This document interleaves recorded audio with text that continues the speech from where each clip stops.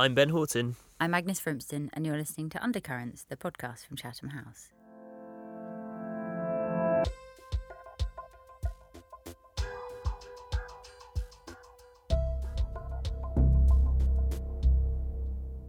Hello, Agnes. Hello, Ben. How are you? Or should I say, buenos dias, Yes. amigo? I have been away. Because for once, it is not me that has been away. I've been here.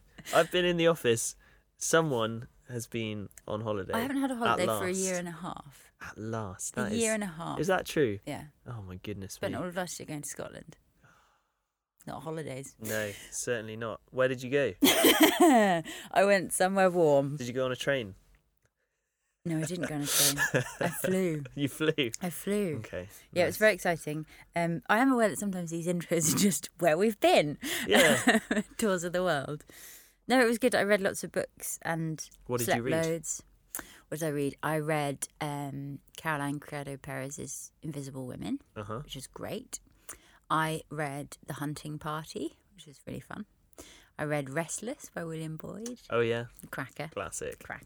Read some of the Galbraith novels. Yeah. Oh. And I read Joel Golby's Brilliant. It's all right, 5 brilliants. Anyway. Any good? Yeah. if you like Vice writer Joel Golby. Was it brilliant? You'll enjoy Brilliant. How many there are. Many brilliants. Yeah. Okay, cool. That's prolific, actually, for a week. Fair play. Well, I didn't really do anything else. Okay. Like I slept and I read and then I played mini golf. Sounds just like paradise. It's this kind of utopian existence that you found. There was a bath outside then. It was dreamy. A bath outside.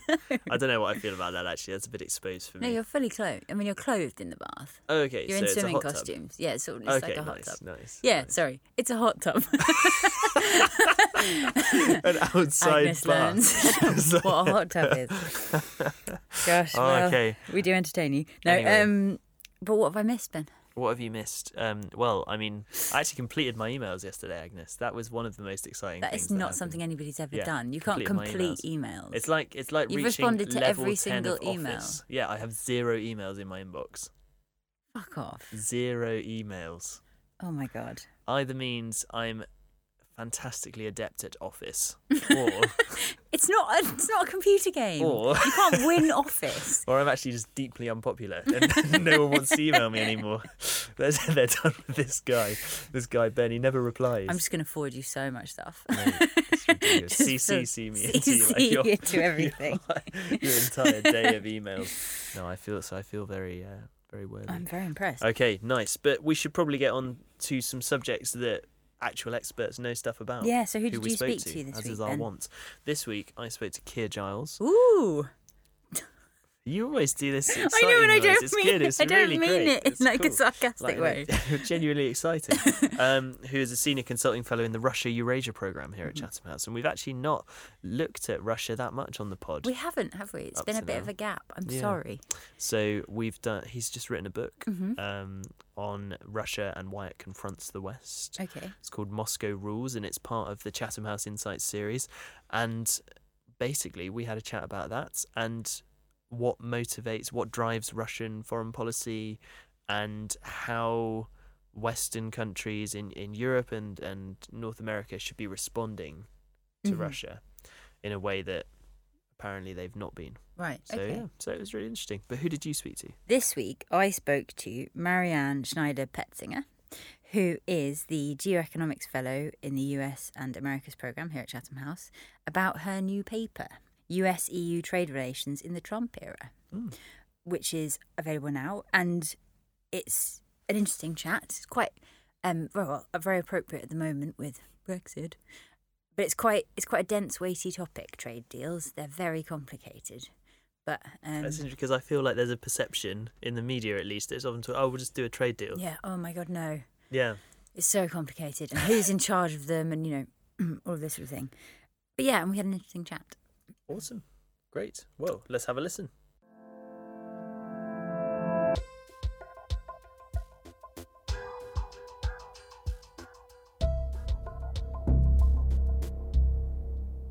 Great. So I'm here with Marianne Schneider-Petsinger, who is the Geoeconomics Fellow at the US and Americas Programme. And we're here to discuss her new report that's just come out called US-EU Trade Relations in the Trump Era, which way forward. Thanks so much for joining us. Obviously, US-EU trade relations, we're talking about it a lot at the moment, especially with Brexit coming up. But could you give us a sort of general overview as to how have they been more broadly? Well, in general terms, they're very solid, very extensive. Even though we're always talking about the rise of China, the US and the EU are still each other's largest bilateral investment and trade partners. And overall, really, the partnership between the United States and the EU is the largest bilateral economic relationship in the world. So that just means, again, economic ties are very strong and extensive. And there have also been repeated efforts to formalize that trade and investment relationship. So back in 2007, the Transatlantic Economic Council was set up. And then you might recall in 2013, the formal launch of the negotiations for the Transatlantic Trade and Investment Partnership, which was quite controversial, but involved highly sensitive issues. And negotiations for that were in trouble even before the election of President Trump. But with the new administration, the TTIP negotiations essentially went into the freezer.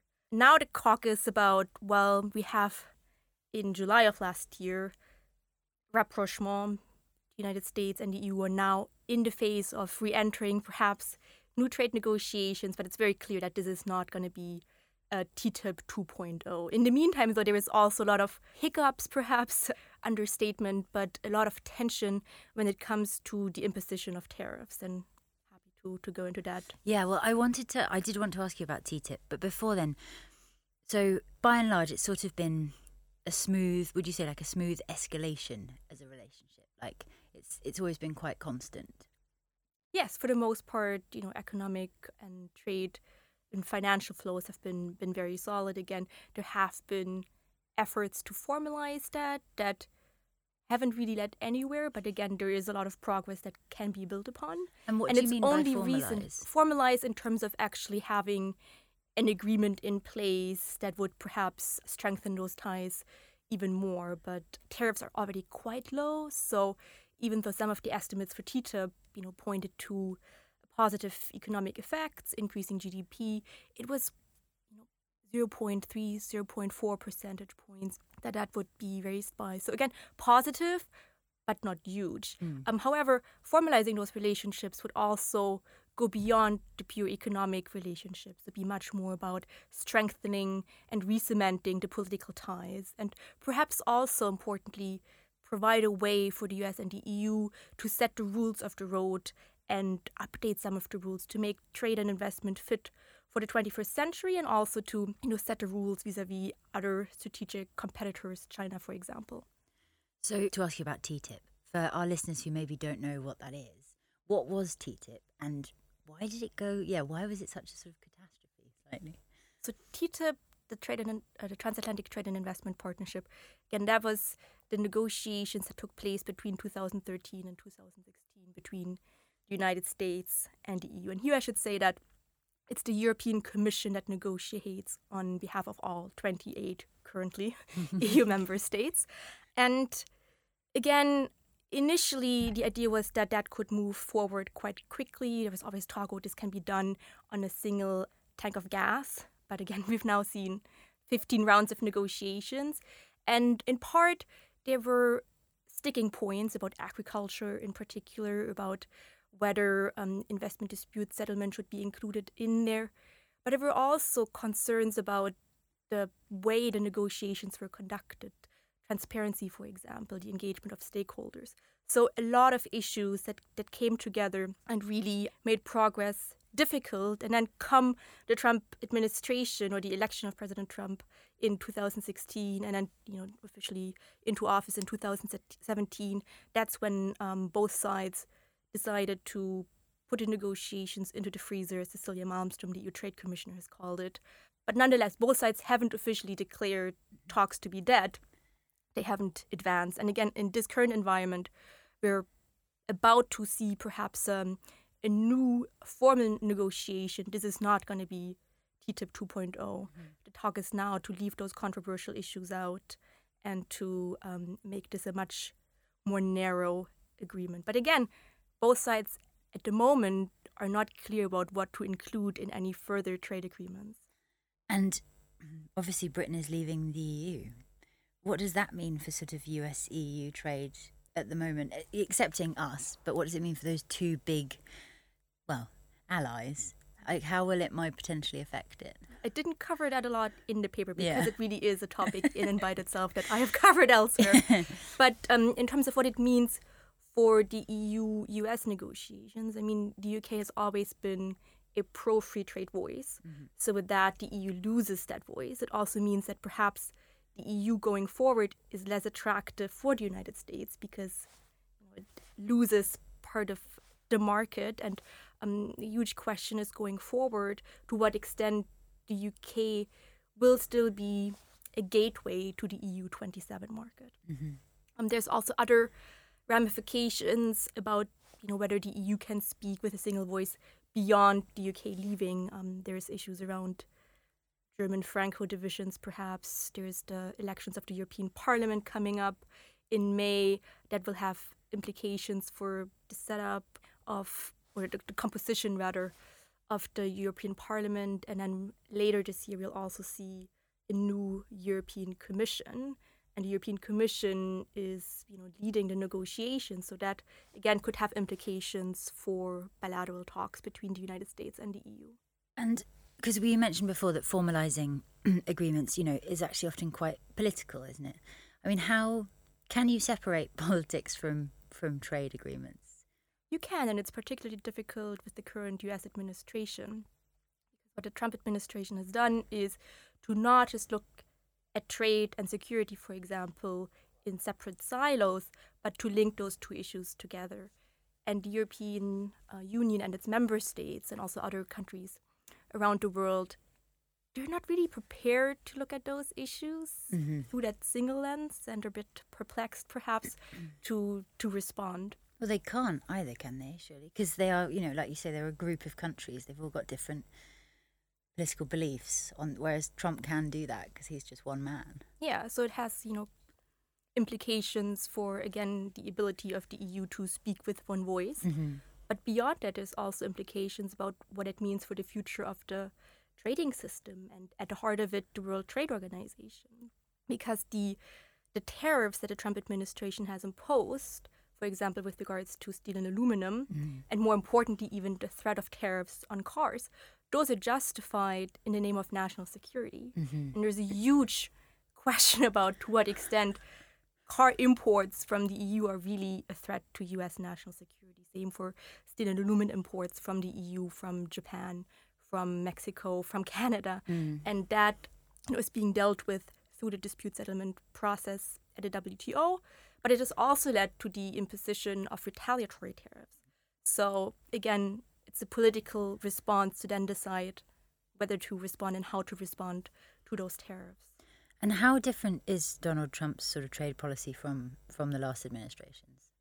It's certainly very different in the substance, but also the tone. And the key difference is that the Trump administration is much more interested in bilateral relationships. So we've kind of seen a shift in that, and perhaps an understanding of the Trump administration that, again, in terms of negotiating an agreement with the EU, it has to be an agreement that is negotiated with the European Commission, because the European Commission speaks on behalf of all currently 28 EU member states.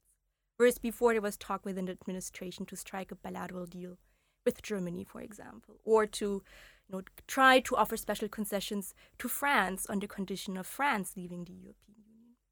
And that, again, also undermines politically the European Union and the entire unanimity that stands behind it. The other aspect, and I've touched upon this before, is that the Trump administration approaches it much more from a transactional approach. So again, it is linking trade and security matters. And that is key. It's also, in terms of the rhetoric, changed significantly from previous administrations. Trump has called the EU a foe on trade. He's also said that the EU was formed in order to take advantage of us, as in America, on trade. So, that is very provocative, but it's also factually incorrect. The Europeans have responded to that, quite strongly. There's also, in terms of the focus of the Trump administration, a misplaced focus on the trade balance. And on that front, let me point out that the U.S. runs a significant trade deficit with the EU. It's about 100 billion as of 2017. And that is largely driven by the United States trade deficit with Germany. Right, so okay. Germany is very much at the center of Trump's concerns when it comes to trade with the EU. And is that specific goods or? It's mostly about trade in goods.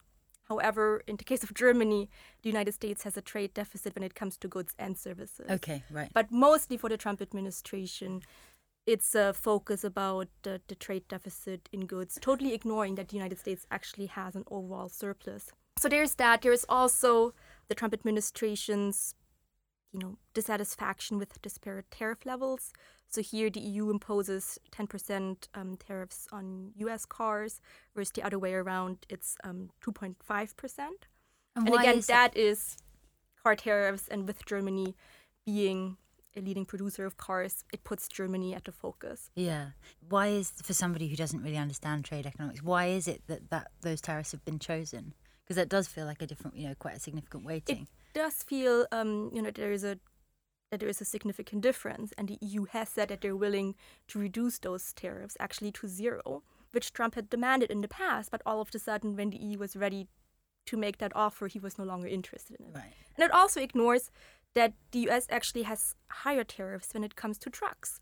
Okay. So, again, overall, I think things do balance out, but you're absolutely right that at the moment there is this imbalance in the tariff levels that both sides have acknowledged and are willing to work upon. And is this the sort of the nature of trade deals, is that they are negotiated individually? So is it that they just all sort of stack up rather than being done as a huge group? Does that make sense? Yes. So, taking a step back here, usually trade deals have been conducted at the multilateral level. Yeah. So within the framework of the World Trade Organization, and previously the GATT, General Agreement of Tariff and Trades, because the WTO only came into existence in 1995. And we've had previous rounds of trade liberalization, again, at the level of engaging multilaterally. But because over time the low-hanging fruits were harvested and more countries joined the WTO, it's become much more difficult to reach a consensus. Right. And so most recently with the Doha round, that's just been, frozen and stuck over the issue of agricultural products. What's happened then is that some countries decided to move things forward on a bilateral level or plurilateral, so a smaller group of countries coming together. And they are allowed to do that? They are allowed to do that, again, if it covers substantially all trade. Okay. And sorry about all the No, acronyms it's really here. interesting. It's just it's complicated. So if they pretty much cover substantially all trade, which means perhaps an agreement that doesn't cover agriculture between the United States and EU would perhaps be not consistent with the WTO rules. Right, okay. And also, countries that negotiate deals bilaterally would have to notify the World Trade Organization. But it is possible to do that. And the question is, whether those bilateral deals help or hinder progress at the multilateral level. To some extent, you could say, it's no longer necessary then for all countries to come together. But at the other time, you could also say it's more of a building block. Mm-hmm. Yeah. And the verdict is still out. And so going back to sort of Trump and the way that he's using trade at the moment, historically, has there been a president in the past who's done something similar, or is this sort of quite new? Well, I think, Reagan to some extent has done that in the sense of imposing tariffs and using that as a negotiating tactic. More importantly, perhaps, is also that really what's at the heart of Trump's concerns about trade is the implications his actions and his rhetoric have for the multilateral trading system, in particular what it means for the future of the WTO. And here, one of Trump's key points has been the blocking of appellate member bodies. That's, again, quite complicated, but what essentially has happened at this appellate body is the highest court, if you will, at the WTO to respond to cases. And who sits And on that? It's usually 7 members. Mhm. They're elected for 2 terms up to 4 years. And what is happening right now is that currently, because of the US's blocking of members of the appellate body, we're down to 3. And by the end of the year, we're down to 2. So 3 is the minimum of the system to function. We're Right. barely functioning in a couple of months' time. So It's does not gonna everybody have function. to elect? Sorry, does everybody have to elect all of the members, or everybody they have to reach consensus as to who can sit The on it? WTO is a consensus organization. Yeah. And that really is why it's so difficult to increasingly come to a consensus. We have now 164 members of the WTO. Quite a lot of people who It's need quite to a lot agree. of people. Yes. But my point was, with regards to the WTO, that this blocking of members to the appellate body has happened under previous administrations. Right, okay. So it has happened under Obama, Yeah. for example. He was the first one to kind of start this process. Thanks, So, Obama. in the sense, this is nothing new, Mm. but the Trump administration is willing to push the U.S. concerns much, much further. And we're also now at a much more critical point in time. Right, okay. So that is another key difference. Yeah. Interesting. And then in the sense of, the imposition of tariffs, on the one hand, the Trump administration is using traditional tools and tariffs much more aggressively. But they are at the same time also using fairly unusual statutes and sections of trade laws to go about forcing change. So again, the tariffs on steel and aluminum in the name of national security, this is something that we haven't really seen before. I mean, that is a... And what is his actual defence of, why is that a threat to national security? What's his sort of argument for that?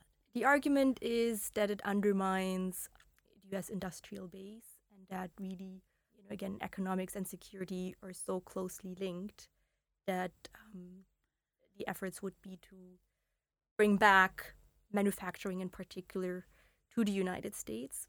And most Democrats, but also leading Republicans in Congress, and obviously countries around the world, totally believe that this is not a sound and very valid argument, in particular because the countries that have been hit by those tariffs on steel and aluminum are the United States' closest allies. So it's meant to target China, but China is not among the top 10 source countries of steel coming into the United States. Right. It's Canada, it's Mexico, it's Japan, it's the EU. So the national security argument is very, very thin, very tenuous. Mm.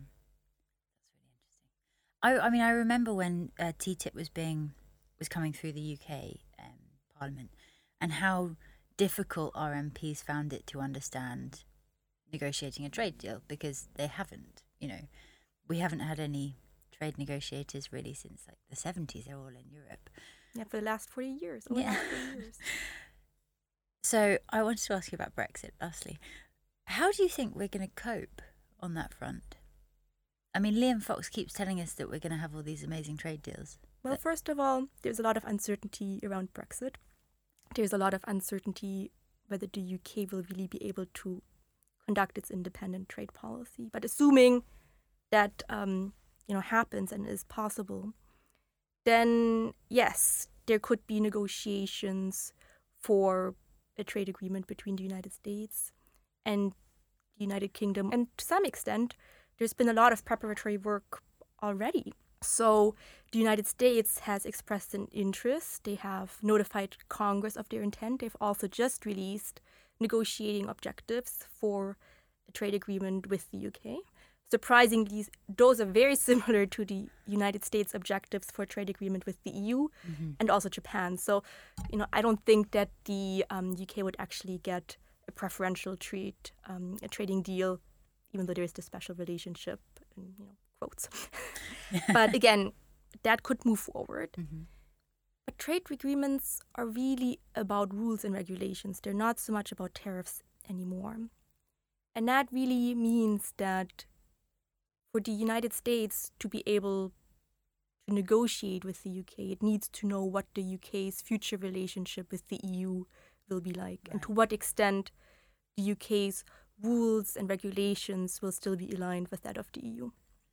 And potentially that could put the UK in a position where it kind of has to choose. It's not always black or white, but there could be instances where the UK has to choose. Would it be more closely aligned with EU standards or with US standards? And if so, in what direction will it get pulled? Because we're sort of, sorry, my stomach's rumbling. We're sort of having this conversation at the moment about food, aren't we? And chicken, for example. Exactly. Chlorinated chicken. Chlorinated Here we go chicken. again. Exactly. Because, these things they're so complicated, but they do come down to actually like people's everyday experiences. It does seem to be sort of about who you want to be aligned with, really. Yeah. Rather than the economics. Again, it's about that, and that's also why it's so important that negotiations are conducted transparently and fully engage all stakeholders, because those issues are very, very sensitive. And again, we could just see a TTIP 2.0 in the sense of that many of the issues that were raised and many of those concerns were legitimate are going to be just resurfaced. Yeah. But do you think that we've got the expertise to do it?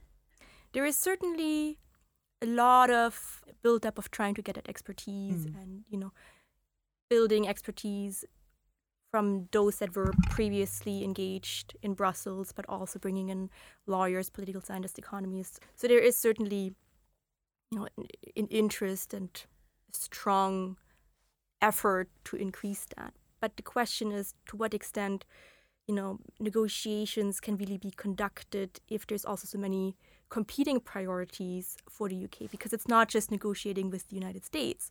It's first and foremost also rolling over those agreements that the EU has already.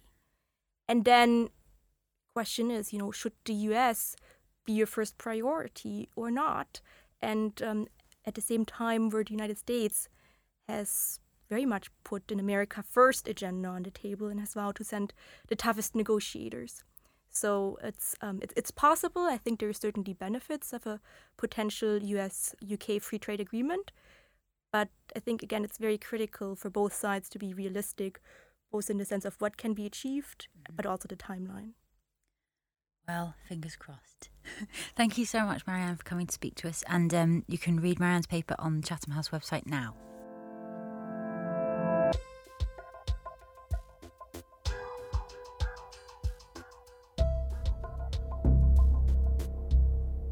Right, so today I'm joined by Keir Giles, who, among other things, has been a pilot, a movie actor, an award-winning radio journalist, and perhaps most excitingly, a senior consulting fellow in the Russia and Eurasia Programme at Chatham House. Keir's new book is titled Moscow Rules: What Drives Russia to Confront the West, and it's part of the Chatham House Insights book series. Keir, thanks very much for joining us today. No, you're welcome. I suppose, Ben, for this podcast, I have to agree with you that being a senior consulting fellow in the Russia program at Chatham House is exciting and fun-packed, and you're not sitting poring over reams and reams of extremely boring Russian text to try to figure out what they're up to all the time. Yeah, it sounds like my idea of a good time as well. But great. Okay, cool. So let's start with the book. What was the main motivation for writing it, and kind of what's your central thesis? Well, I realized that over the years that I've been working with Chatham House, and before that working on Russia and trying to study and try to explain Russia for getting on for several decades now, I and people like me have been saying the same things over and over again, and we're getting this really strong feeling of deja vu. Because whenever people ask us policy questions like, what do we do about Russia and what does Mr. Putin think? What we found is that we give the same answers time and again because they're the same questions, but they don't actually have any impact on Western policy or British policy towards Russia at all. And so the same mistakes with Russia keep being made over and over again. That's time after time and year after year and actually decade after decade. So it's pretty depressing, really. So this is getting off my chest the lessons of quite a few decades of trying to explain Russia, and also suggesting trying to do something a little bit different with Russia, to break out of what we've seen ever since the end of the Cold War, so getting on for 30 years ago, which is a repetitive pattern, a repetitive cycle where you have a reset in the relationship. You have a return to business as usual. Everything looks great. Everybody's happy. The West and Russia have high hopes for this new relationship. But then shortly afterwards, both sides realize that actually what they want is fundamentally different and fundamentally opposed. So the strategic priorities of Russia and NATO, or Russia and the EU, are completely in opposition, and even their understanding of how international relations work, the basic relations between countries, is completely different. And so those high hopes tend to stagnate a little bit, and the shine goes off the relationship, and then there's this period of drift and stagnation where each side gets increasingly distant from what the relationship is supposed to be about. It's a little bit like a marriage, especially when one side is trying to pretend that everything's fine, and that's usually the West, and not listening to the increasing frustration and the increasing signals that all is not right coming from the other side, and that's Russia. And eventually, this comes to a head with a big spat, a big crisis in the relationship.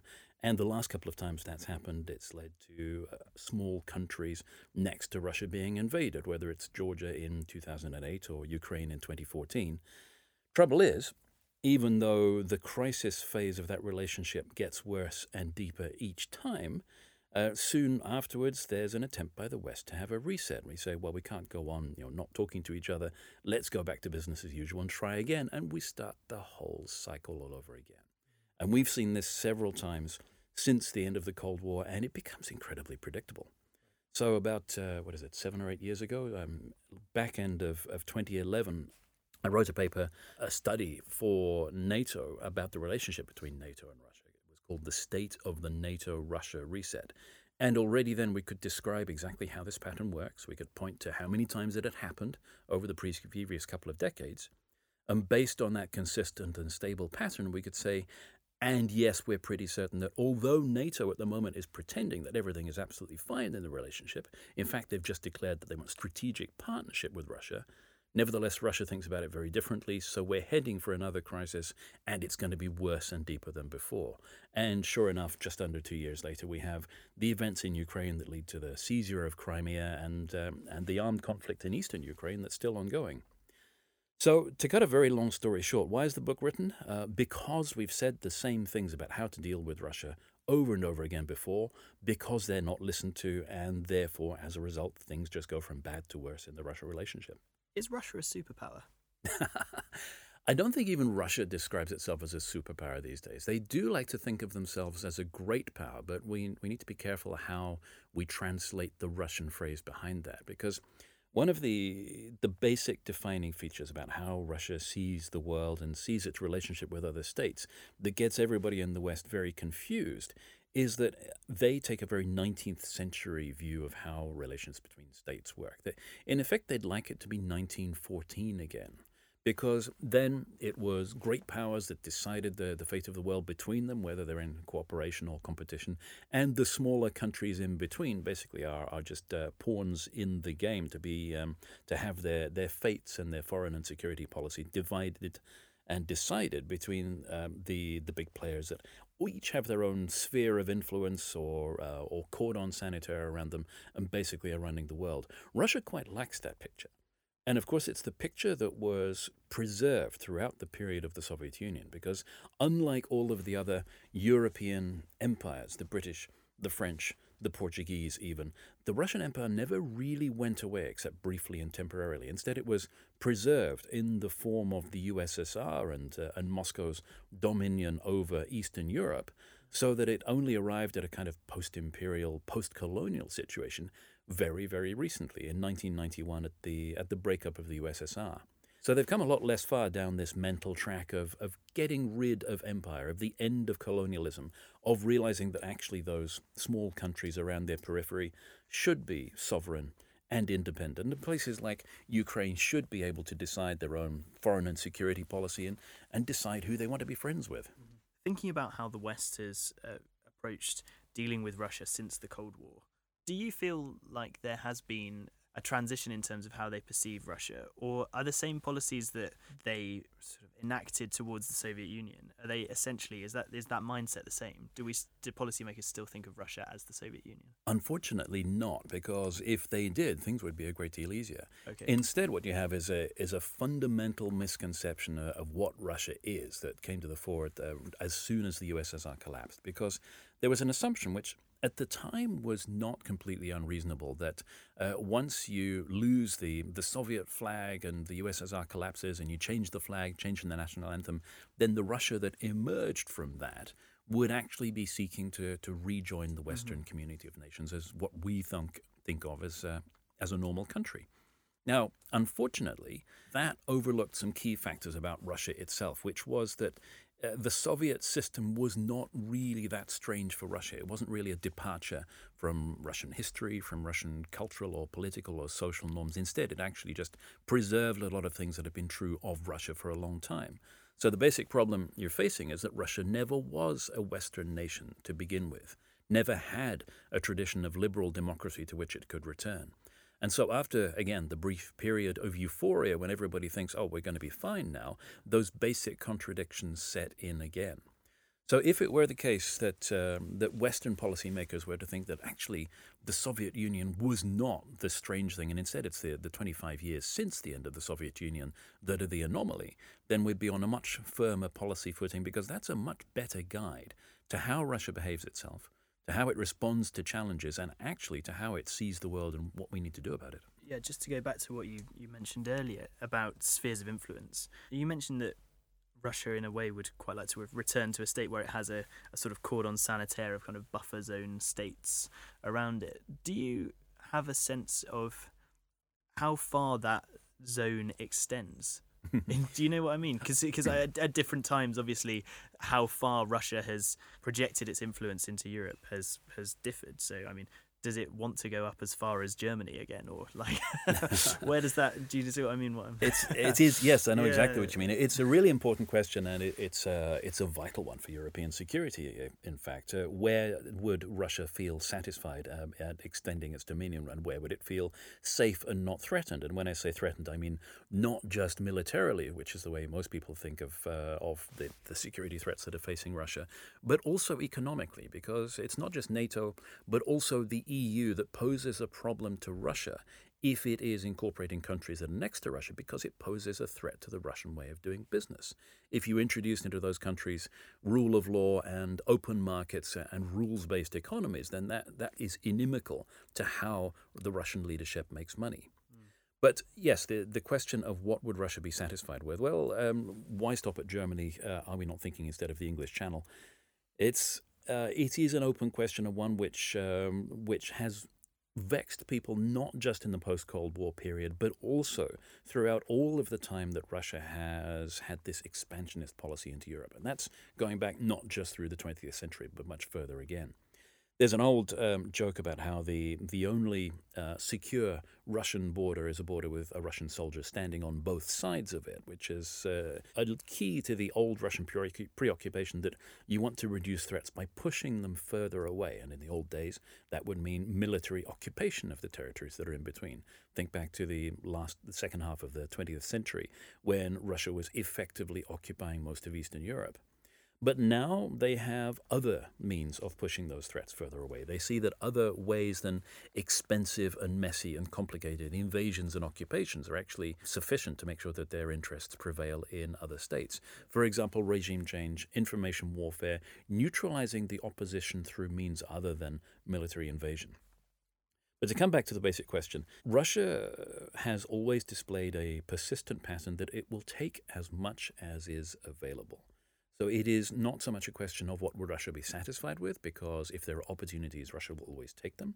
It is more a question of how to contain the damage that is likely to be caused by Russia trying to meet that ambition, and looking for those vacuums of military power, of political will, of will to resist Russian influence, which is absolutely crucial for maintaining the sovereignty of the small countries around Russia. The way that you present it from their side, it almost seems like a kind of a logical extension of how they view the world. If you were in the Kremlin, would you be proposing the same foreign policy? Well, you said it's a logical extension, and yes, it's one thing to bear in mind that so many of the things that make no sense to Western liberal democracies are actually perfectly logical through Russia's own prism of how they view the world, and through their own internal assessments and trains of thought about how things work. If you start off from this basic flawed assumption that Russia is a great power that's entitled to an empire, and because of that, it's an attractive target that everybody is queuing up to attack, then you can suffer confirmation bias. You can look at all the events that are happening around the world and think, yes, that does actually confirm that Western nations are queuing up to subvert and disrupt and dismember Russia. Therefore, we need to defend ourselves assertively against it. It all kind of makes sense if you put it through that distorting lens of the view from the Kremlin. In terms of the policy advice that's actually happening in Moscow, well, without a crystal ball and without intelligence sources, of course, we have no idea. But I think we can guess that given the prevailing rhetoric of conflict and war that the Russian public's been subjected to from Russian state media for longer than most people have been paying attention, actually going back almost a decade now, it would be a very brave intelligence analyst in Russia who cared little for his career that would dare to point out that, well, actually, NATO doesn't want to invade us. I just wondered if we could talk about a specific flashpoint in Russia's relations with the West that happened in the last year, which was the case of the attempted assassination of the Skripals in the UK, on UK soil. I just wondered if you could explain that episode through what we've been discussing. What was the motivation of Russia to do that, and what were they trying to demonstrate? Well, as we're recording this, we're just over 1 year after the attempted murders of the Skripals. And, of course, the aftermath of that is still rumbling on. There are the implications of what that means for UK-Russia relations are still strong, and even the physical clear-up of what's happening has only just been completed. But when you ask questions like, what does it mean for what Russia sees and what does it say about Russian behavior, there is always a trap of falling into the temptation to give just one answer. But one of the key lessons that we have learned the hard way through dealing with Russia is there's rarely just one explanation. So was it the case that this was, as some people have suggested, a rogue operation, that the senior leadership in the Kremlin was unaware that this might be happening? Almost certainly not. Is it possible that it was badly timed because it was an operation that was sanctioned without a particular time frame? Well, that's a possibility. What we can say for certain is how it's indicative both of the fact that Russia sees itself in a state of conflict with the West in general and the UK in particular, and therefore in a relationship where this kind of outrageous action is actually acceptable, and also that they are not too concerned about getting caught. If you look at the pattern of Russian measures that have been taken against European countries where they do get caught, the measures that they are taking to make sure that they are undetected are very scanty indeed. So it's plain that actually carrying out the mission is a far more important motivating factor than actually pretending Russia didn't do it. And people ask us, are we at war with Russia? Well, no, the UK isn't. But unfortunately, that doesn't stop Russia being at war with us, because it might take two to tango. It doesn't take two to start a war. And we see that in almost every domain except overt military clashes, Russia is already undertaking hostile actions against its country. Whether it's cyber, whether it's targeted assassinations of its own or British citizens on the streets, whether it's in economic terms, basically across the board, other than where it would trigger an immediate and damaging reaction, which is overt military action. Just one thing I wanted to bring up, which actually relates to the title of your book. So Moscow rules, what drives Russia to confront the West? Now, maybe it's a bit academic to poke holes in this in a way, but I just wondered whether, particularly given the current administration across the pond in the United States, are we seeing a breakup of the West as it relates to Russia? Should we be thinking more in terms of how Europe relates to Russia? And what are the implications of that, if so? Well, you're right, of course. They are massive oversimplifications. If you say either Russia or the West, both of them need to be broken down into all of the many different layers of motivation and rationale for taking different actions that exist on both sides, because Russia itself isn't a monolith. It doesn't consist of one person, President Putin. There are lots of different things going on there and lots of different drivers for policy. But is the West less united in the Trump era? Absolutely yes. If you happen to look a couple of pages further into the book, you'll see that it's dedicated to all of those U.S. government career officials who are still trying to build and deliver a sensible policy about Russia while hoping that President Trump doesn't notice, because as soon as he does notice anything that is a sensible approach to Russia, he tries to squash it. So yes, we are in a phase of the relationship now. We're in unprecedented territory where there's no telling just what the next Trump initiative might do. The one consistent pattern that we have seen is that all of the feverish striving for foreign policy initiatives that we've seen since even before his inauguration have been implementing long-term Russian policy aims for the United States. And they are mostly thwarted by the rest of the administration and the government, but it's only a matter of time before some of them get through. And so what would a sensible, in inverted commas, approach to Russia today be? Well, let me take the basic argument of the book. You recall we said earlier that we're proposing a new approach. One of the things that we think is absolutely critical is recognizing the state of conflict that we've also already talked about, recognizing the fact that Russia is not us, does not want to be like us, does not like us, and does not particularly want to like us, and thinks that it's already in a state of confrontation with the West.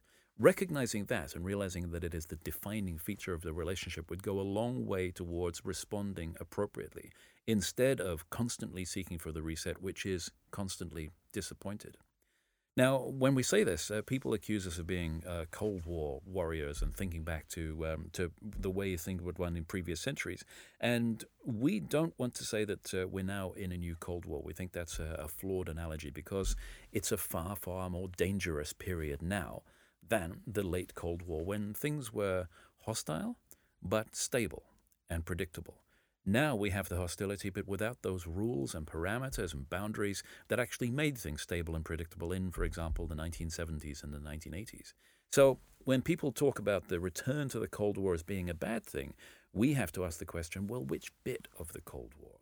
Because things were stable and in the later part of the Cold War, and it was possible to recognize the fact that the two systems were in fundamental opposition to each other, but still find a means of cooperating and coexisting without there being all-out war. What we don't want is a return to the earlier stages of the Cold War, the really dangerous bits. So the blockades of Berlin in 1948 and 1961, the Cuban Missile Crisis, and a whole load of other less spectacular but still dangerous moments that actually defined the relationship. Not to mention the major wars. There was Korea, there was Vietnam, there was this patchwork of much smaller but still very, very nasty proxy wars across Africa and Asia and Latin America. That's the bit which we'd like, if possible, to avoid.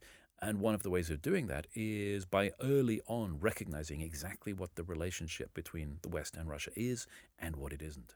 What prospect do you think there is for that shift in thinking? Oh, none at all.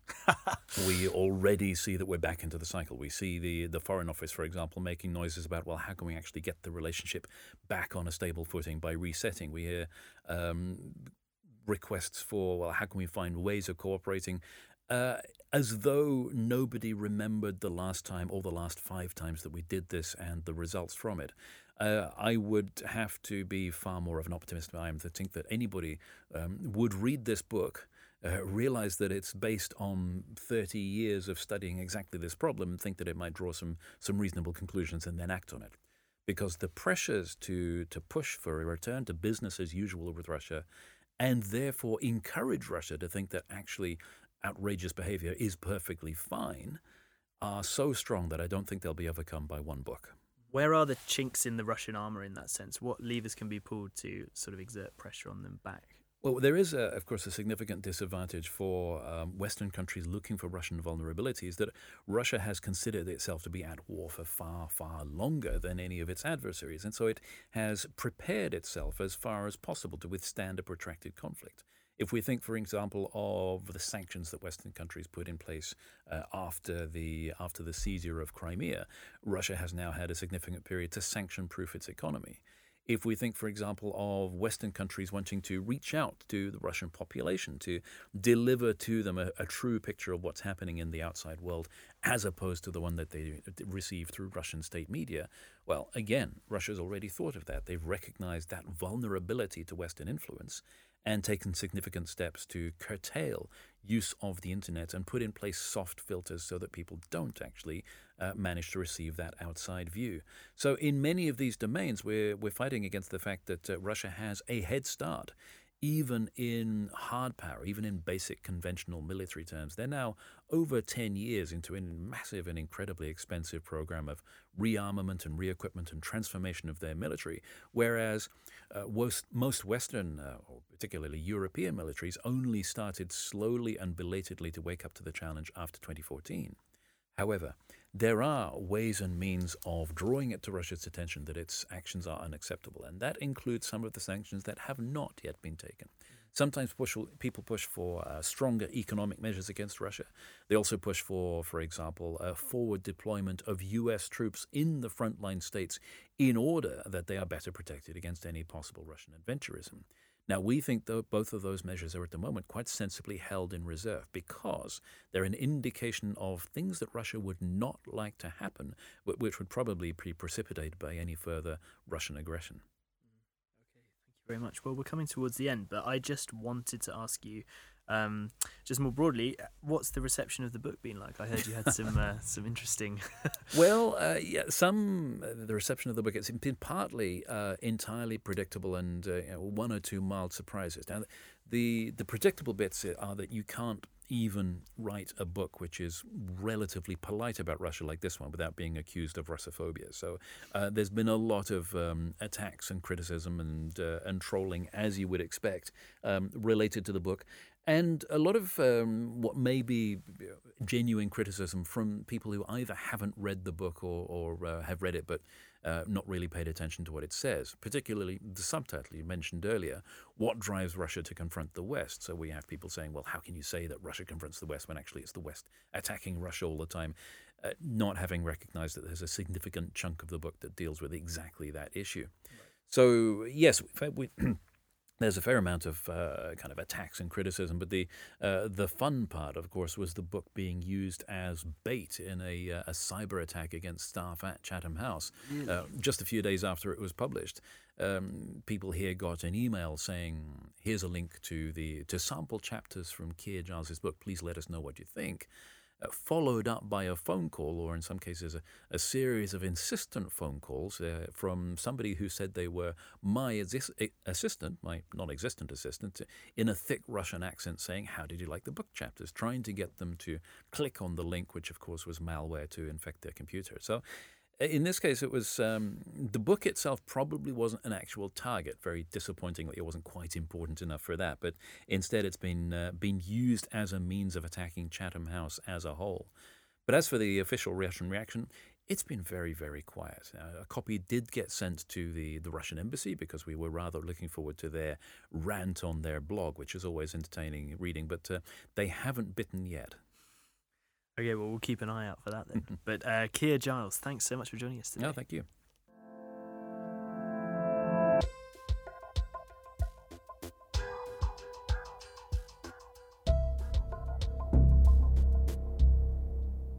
That was interesting, Ben.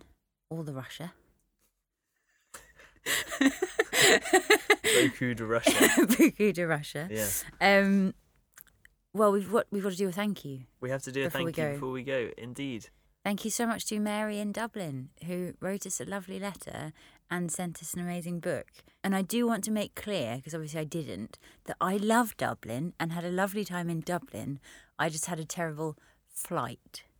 Yes, your airport experience ruined what was an otherwise wonderful weekend. Yeah. It was very much one particular airline who will remain nameless for legal reasons, yeah. but rather than Dublin itself. But thank you so much. It's very nice. It's really kind, and it was so nice to hear about how you walk the hills around Dublin, listening to Undercurrents. It's kind of wonderful. Yeah, it's kind of nice I know. thought. Especially us sitting here in our made us feel all warm and fuzzy. Dark studio, thinking, is anyone actually going to listen to this? Are we just in a basement talking to ourselves? But no, we're not, because Mary in Dublin is listening. So thank you very much. Yeah. And if anyone else wants to get in touch with us and tell us where they listen to Undercurrents, or send us books. We like books. Send us books. Love a good book. Then please do get in touch. Yeah, we also like chocolate.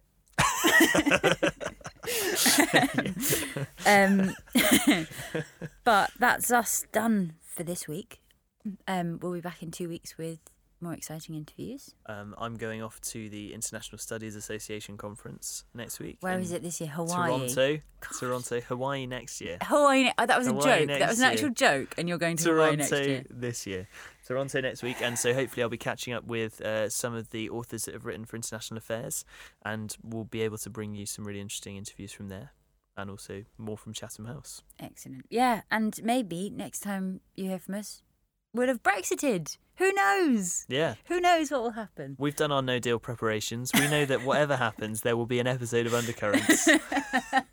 Which is obviously coming what to you're you really in the first worried week about. of April. Will there be undercurrents? Never mind blood and medicine. Anyway, Great. so In the meantime, I'm Ben Horton. I'm Agnes Frimpston, and you've been listening to Undercurrents.